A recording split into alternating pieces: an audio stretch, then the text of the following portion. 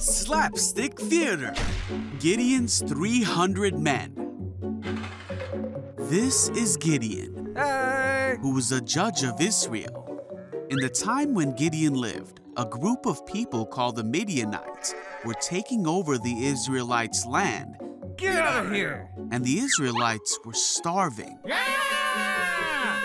So the Israelites asked God for help. God chose Gideon to rescue the Israelites. Hey, everybody!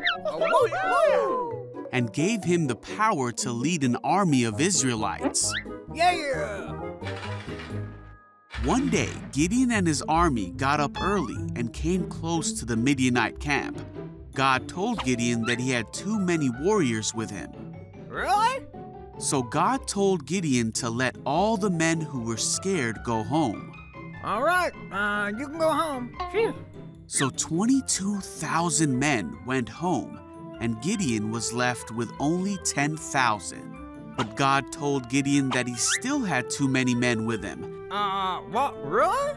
He told Gideon to bring the men down to the water, and that God would give them a test. Okay.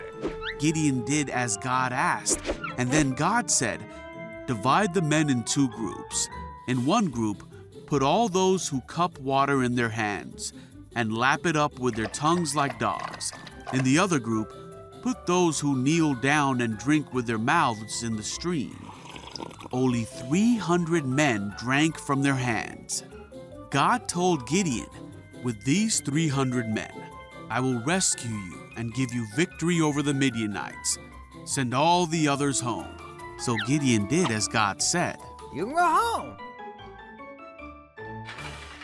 That night, God told Gideon to get up and go down to the camp to listen to what the Midianites were saying. Hey, Pura, let's go. Gideon and his servant Purah went down to the camp and saw the huge army.